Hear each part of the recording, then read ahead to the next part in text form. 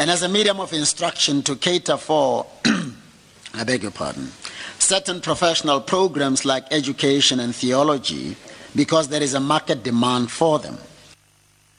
And that is Chief Justice Mogoeng handing down judgment. Now, for reaction on this, we joined on the line by AfriForum's Deputy CEO, Alana Bailey. A very good afternoon to you and welcome, ma'am. Thank you so much and good afternoon to you. First and foremost, I would like to get your reaction to the Constitutional Court dismissing your appeal on this matter. Well, obviously we are very disappointed because we still maintain that it's in contravention of the principles of language rights, which are internationally recognized, as well as all good educational principles where mother language education has proven itself, even at tertiary level, to be of great importance. And we would have liked the Constitutional Court to support the High Court judges who said instead of taking Afrikaans away, universities should accept the challenge and empower more languages to give mother language tuition. So, unfortunately, that has not happened. Mm-hmm.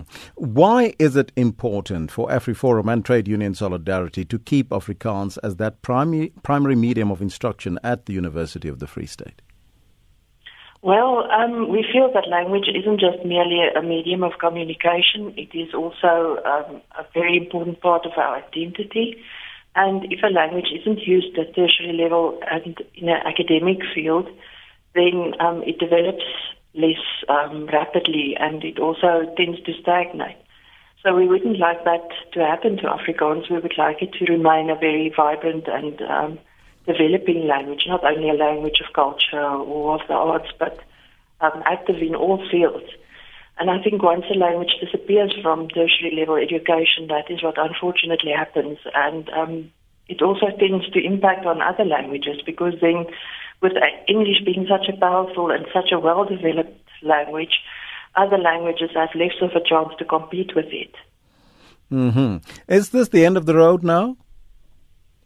Pardon? Is this the end of the road for this in the legal processes in South Africa, that will be the end of the road, yes. But internationally, we will definitely take it to international platforms such as the Forum for Minority Rights, where language rights form an important part of the rights that are recognized and promoted there.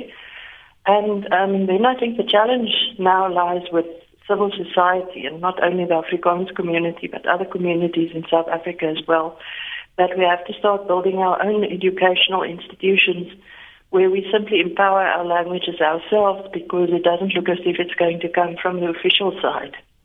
All right, that's where we got to leave it there. That was AfriForum's Deputy CEO, Alana Bailey.